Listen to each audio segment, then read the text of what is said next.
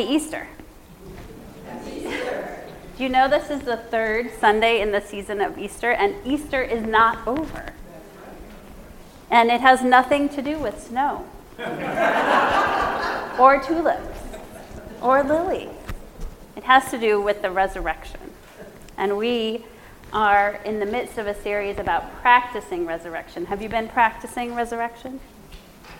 Have you been working on your Easter egg challenge? Hey, more on that later. And we'll be actually asking you to share.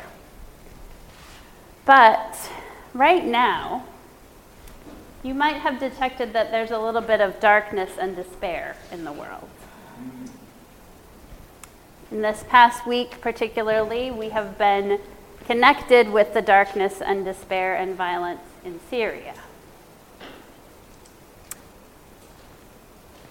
But Alan reminded us a few weeks ago that the worst thing is never the last thing. And even though right now there is much to despair, there is much to despair because there is death and destruction from Assad, from Russia, from the United States and our allies. There is death and destruction, but as people of the resurrection, we have to remind ourselves of the truth that we hear at the beginning of the Gospel of John, the beginning of the story that John tells about Jesus, the story of Jesus coming into the world, which is that light shines in the darkness. Light shines in the darkness, but the darkness has not understood it. I looked at many translations of this verse, and the beginning of the verse is always the same. The light shines in the darkness. But the last part, every single translation interprets it quite differently, which I understand to mean that those words in Greek have a lot of meaning. And there is a lot of depth there, and there are many ways to understand what those words are saying. And I believe they are all true. So here's a few. The light shines in the darkness does not extinguish the light.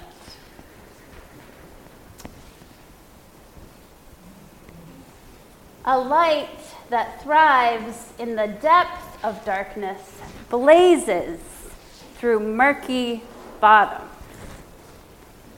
It cannot and will not be quenched. The light shines in the darkness, and the darkness has not overcome it.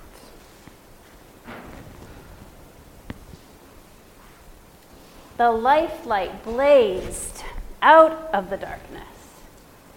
The darkness couldn't put it out.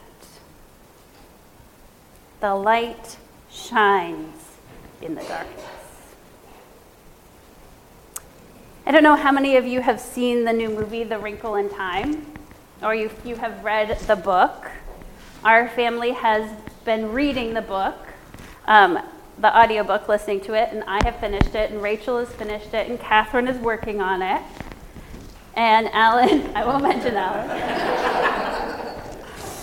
But I read it in middle school. Yesterday, when we were listening to the book, or maybe it was Friday, Catherine and I listened to these words, just this phrase, the light shines in the darkness, and the darkness has not overcome it. And those words are separate from this passage that I want to share with you from that book. And the whole story of the book is really about light and darkness, and love and evil, and the power of love to overcome everything. Madeleine L'Engle is the author and one of my favorite theologians. Suddenly, there was a great burst of light through the darkness. The light spread out, and where it touched the darkness disappeared. The light spread until the patch of dark thing had vanished. And there was only a gentle shining. And through the shining came the stars, clear and pure. Then slowly the shining dwindled until it too was gone. And there was nothing but stars and starlight. No shadows, no fear. Only the stars and the clear darkness of space, quite different from the fearful darkness of the thing. Not all darkness is death and violence and evil. Some darkness is beautiful and holy. But there is the need for light and love to overcome the darkness that is hate and fear. One of my other favorite theologians is Nadia Bolz-Weber, who Alan quoted last week talking about something like this. And I came across this video this week where she explains this phrase as a basic confession of Christianity. Light overcomes darkness. What is the light, and why can't darkness put it out?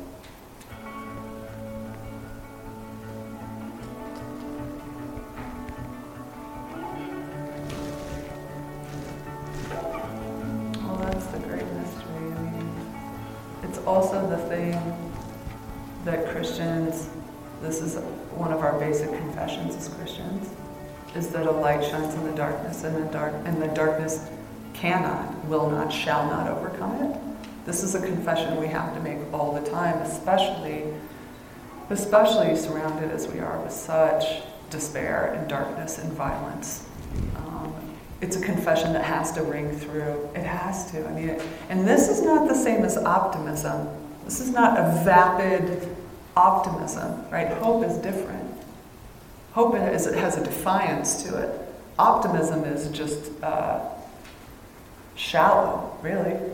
And it's like going against the evidence in front of you. Like, la, la, la, la, la. That's optimism. Hope is saying, oh no, there's something deeper. There's something more powerful. And that's that light that you're talking about. It's deeper and more powerful, and it will overcome the darkness. This is the basic confession of Christians. It has to be. If we believe that, we believe in death and resurrection, right? A sort of crucified God who was resurrected. So this has to be our basic confession, is that a light shines in darkness. And how do you get that? Why do you just say it? Why do they give you? You have to. You have to remind each other. You have to point to it. You have to point it out where you see it, Everything else might be conspiring to convince us otherwise. And Craig Kester is this Lutheran theologian. He wrote this beautiful thing about the reason why it can feel like the forces of darkness and evil are so powerful is because they're raging because they know they've already lost. So if it feels like those forces are so powerful, you have to understand that's out of fear because they know they've already lost. That has to be a basic confession of Christianity. And yet, instead... She says some other things that aren't related. It's really good, not related at all. It is a basic confession of Christianity and something we have to remind each other of. Because we have to point to it. We have to point it out. That light shines. Not just theoretically, not just somewhere in heaven, but here, every day, there's light shining in the darkness. And the darkness cannot, shall not, will not overcome it. So we're going to go from the first chapter in the Gospel of John to the last chapter in the Gospel of John. And because I brought this tiny little message that stays in our bag, means I have to get my reading glasses. Because I tried at 9 o'clock. I can't see you all now, but I can see this. So this is a story of Jesus appearing to the disciples, and it is the third story. Jesus, the story that Alan told, that Jesus on the road to Emmaus comes to the disciples and they share a meal and Jesus sees them. Then there's the story of appearing to the disciples and Thomas missing out. And then Thomas seeing Jesus. And then this story, the story of fishing and breakfast on the beach. I love this story.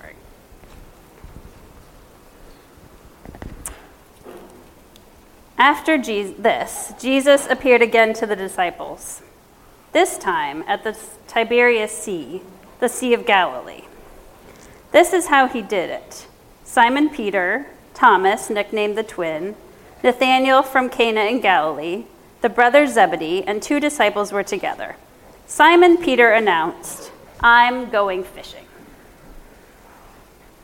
The rest of them replied, "We're going with you." So for Peter, fishing is the familiar, right? Everything in my life has fallen apart. I don't know what to do next. I was following Jesus. He died. He's resurrected, but now what? I'm going to go do this thing that I know how to do. And the disciples say, "Okay, let's go do that. We're going to go fishing with you." This is such a pain. These glasses.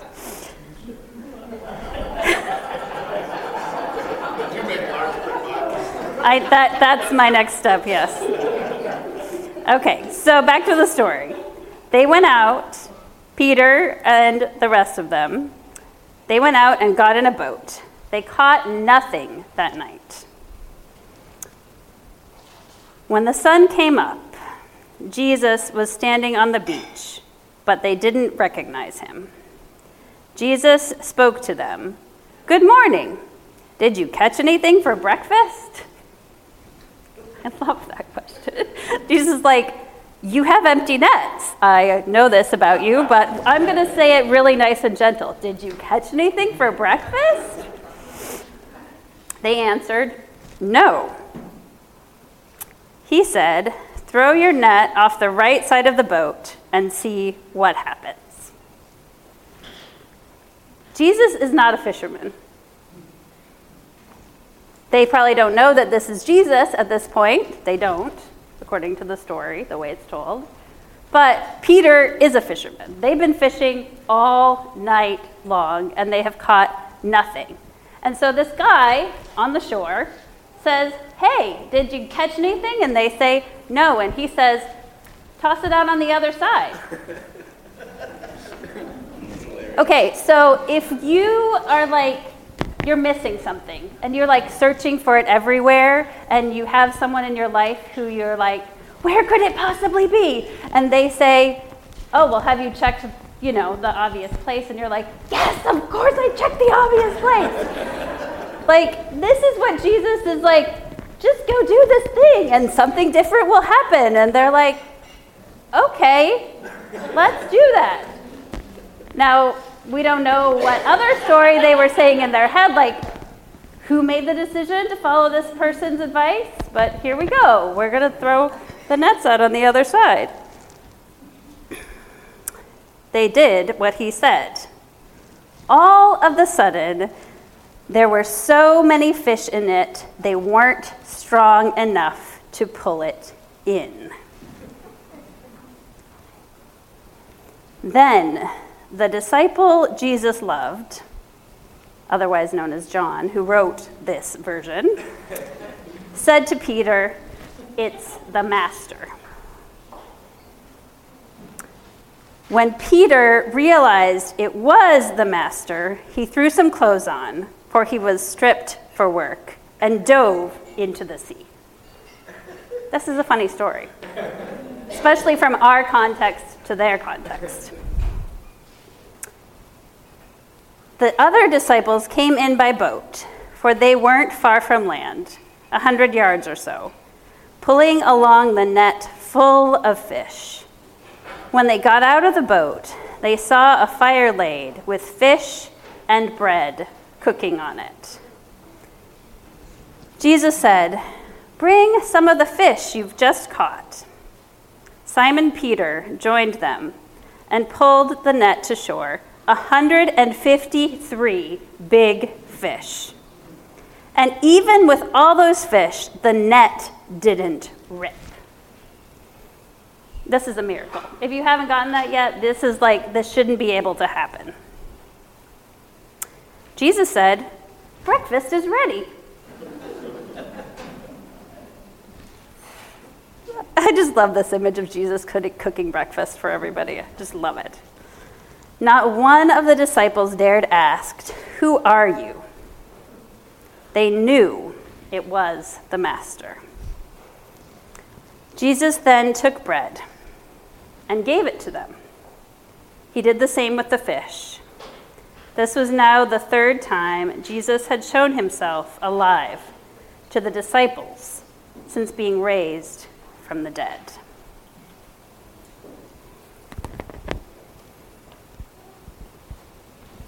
Jesus does this thing which is so unexpected. He's just sitting there on the beach, waiting for them, giving them a little advice. So this is the resurrected Christ. So we would say if Jesus could do anything before the resurrection, Jesus could really do anything after the resurrection. Because, he's not limited by the human condition. But Jesus sits on the beach, doesn't say, "Hey, everybody, look at me, I'm resurrected. I'm so awesome, I'm God, you should worship me." He sits there and he's like, "Would you like some breakfast? I'm happy to cook for you.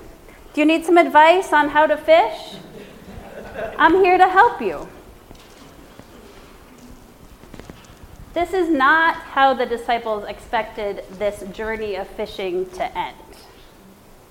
This is also not how the disciples expected their journey of following Jesus to end or begin. Again, in a different way. Jesus shows them and shows us that whatever we think is the end, is the conclusion, is the end of the story, it's not. And something totally unexpected and beautiful is coming. We don't really know at what point which of them, except for John and Peter, understand that this is Jesus.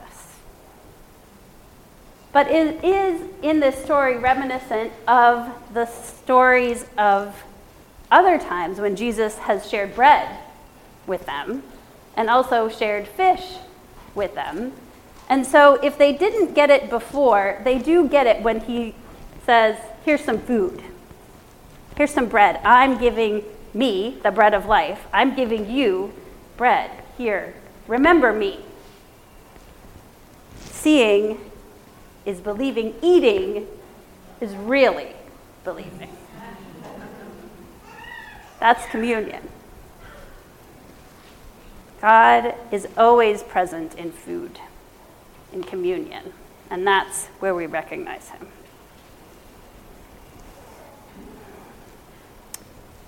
We also find Jesus when we have our eyes open to see how light is overcoming darkness.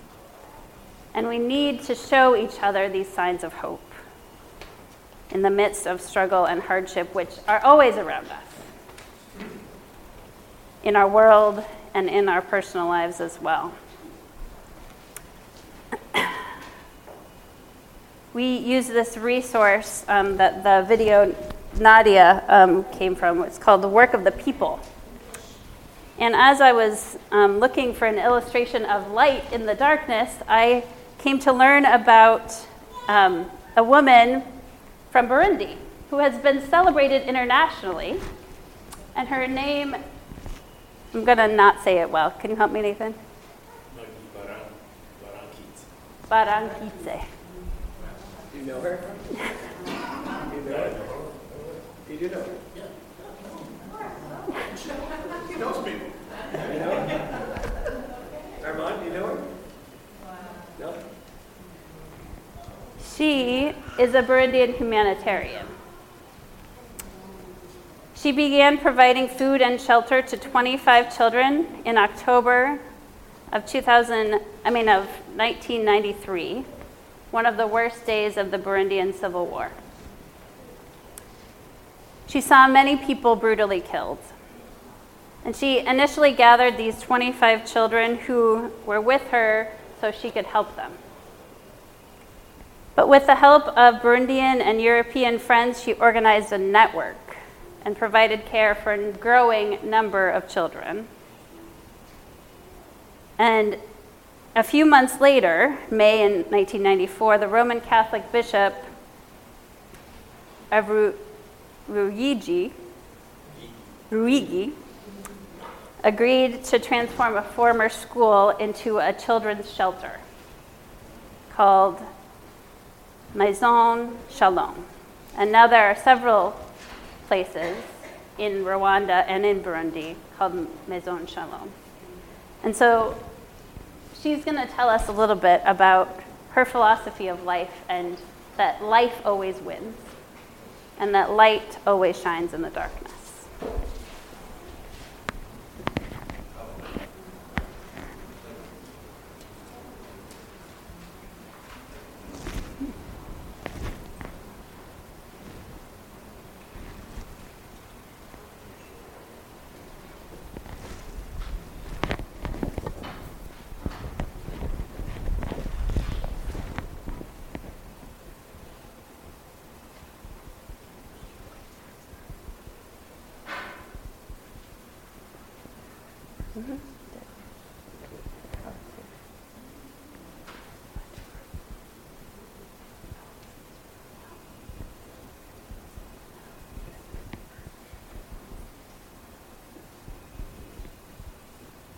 I think the life take always the last word.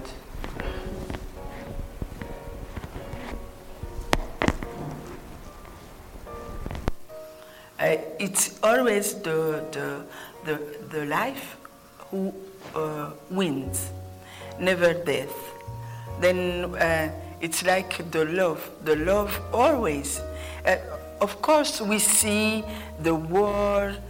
We see that many destroy things, but for me, I have seen my family completely destroyed. 60% from my family, and after when I hide 72%, my friends, they tied me and they killed them in front of me. And after I have nothing, they burn all the things I have. I have no clothes. I was without clothes, even underwear,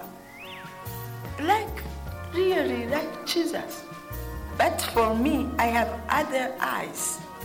It's why I founded Maison Shalom, to say we are able to put the candle among those darkness. And even it's only little candle, it will show all those people who make atrocities, who kill. My problem was not about victims. I didn't open Maison Shalom for victims. I open for killers because I want to stop them to kill, because victims have no problems in their conscience, because everybody have compassion, pity for them, but the criminal, nobody. But they are also our criminal brothers. They are also created with God, and God give His Son for them also. Do you believe that? You think love really goes that far? Of course. Why, if there was love, why God must be on the cross? He came, of course, for our sin. He didn't come just he want to be on the cross. He came because he loved Sonamu until to the cross to show I am the winner. And he's the winner. And we are the winner. Or we are the winner.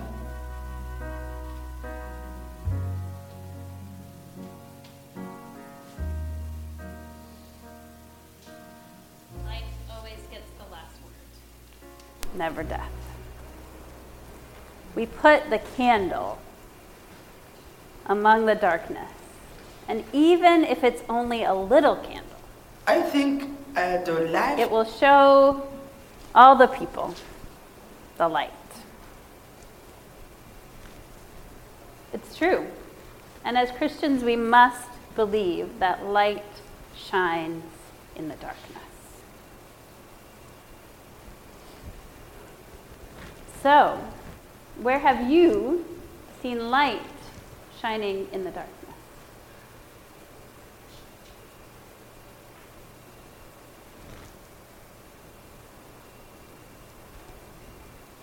Anybody seen light shining in darkness? Well, I think for me, as you were talking, I was thinking of Martin Luther King was a light amongst the darkness of racial violence, of terrorism, right? For people in the South and throughout America who were experiencing segregation and all of that, they didn't see an end, right? I mean, there was no end coming. This was America, land of the home of the brave and the free, and the great society. And Martin Luther King came about and said, no.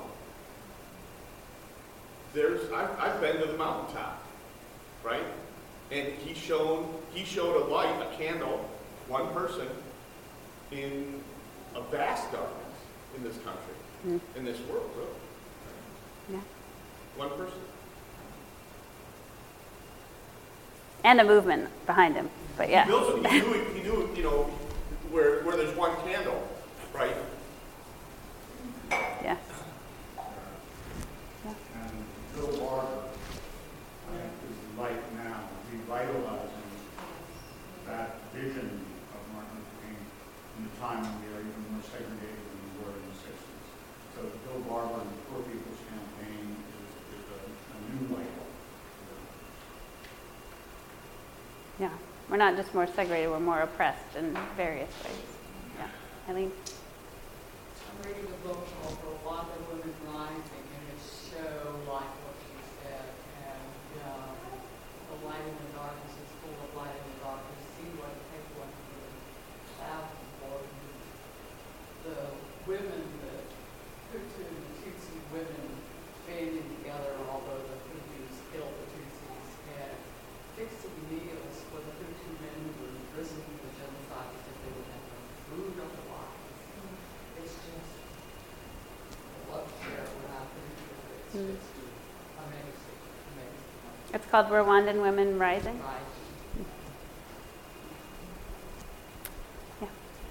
For me, the youth from Parkland and around this country who have spoken out and actually gotten people out marching and speaking out against gun violence and gun control. I see those youth around this country as light in the midst of the very great darkness. Yes. Black Lives Matter, Me Too movement, the number of women who are running for offices. I mean, there is just so much light. There are so many candles around our country in the midst of the darkness. Yes. And one candle attracts another. One. That's what's really neat. Is Yeah. that a couple of kids spoke out, and it attracted lots more, and the adults, other people to bring their light to. That if you stand alone, you're not really alone. Hmm. You attract more light. Yeah. Teachers. Standing up for themselves and for And that light schools. passed West Virginia constantly. Yes. I think this image of that Nadia shares from the Lutheran theologian whose name is eluding me right now, but that the evil knows that it's lost. And so it's afraid and is fighting hard against the light, but the light will win. And that's why there's so much chaos right now. I think it's a really hopeful image. So, is anybody working on your Easter egg challenge? Anybody need an Easter egg challenge? Hasn't gotten one yet? Can you help pass them out? There is chocolate in there. I'm going to police who already has one and just wants chocolate.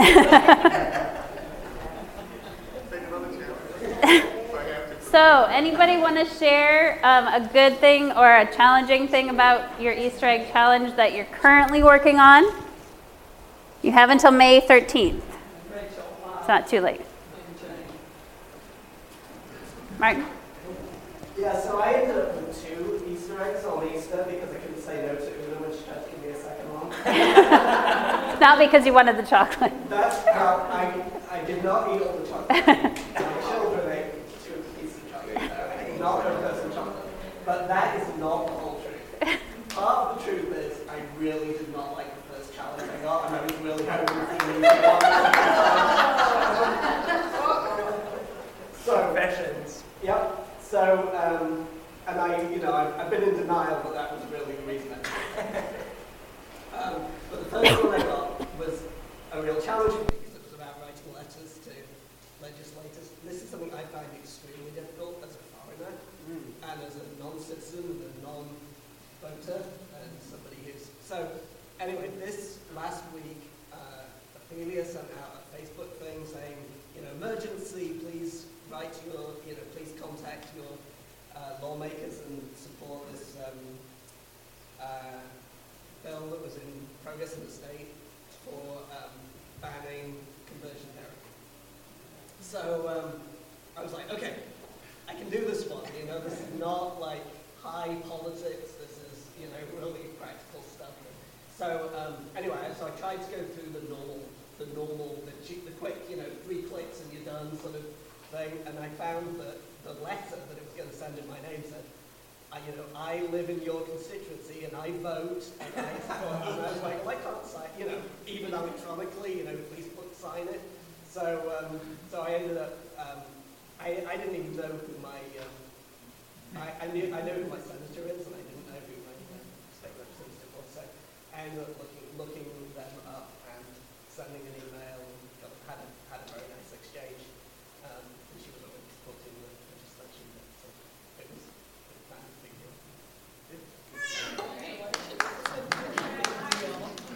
So you don't have to wait. There will be other opportunities. Yeah. So, May 13th, if you'd like to share, if you'd like to plan to share next week or week after, please let us know about your Easter egg challenge, but we will be giving you opportunities to share about your challenge. The light shines in the darkness, and the darkness cannot, shall not, will not overcome it. This is a confession that we have to make all the time, especially surrounded as we are with such despair and darkness and violence.